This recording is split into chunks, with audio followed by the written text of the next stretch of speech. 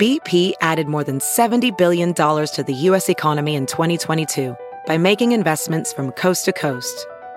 Investments like building charging hubs for fleets of electric buses in California and starting up new infrastructure in the Gulf of Mexico.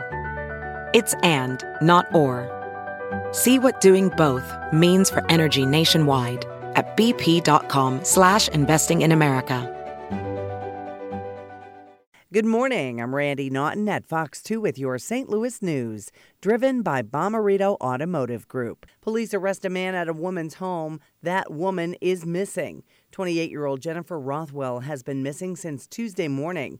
About a dozen officers gathered last night at a home on North Winds Drive at Larkwood Drive.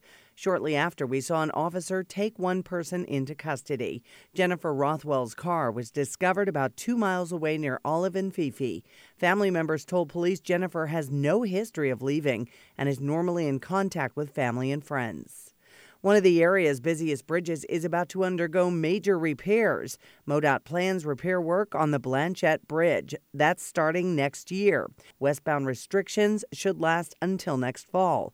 Eastbound work won't be done until 2021. From the Fox 2 Weather Department, not as cold as we start today, and there will be intervals of sunshine mixed with otherwise cloudy skies. Today's temperatures warm to near 40 by this afternoon. Tonight, quiet and cold with temperatures dipping into the 20s.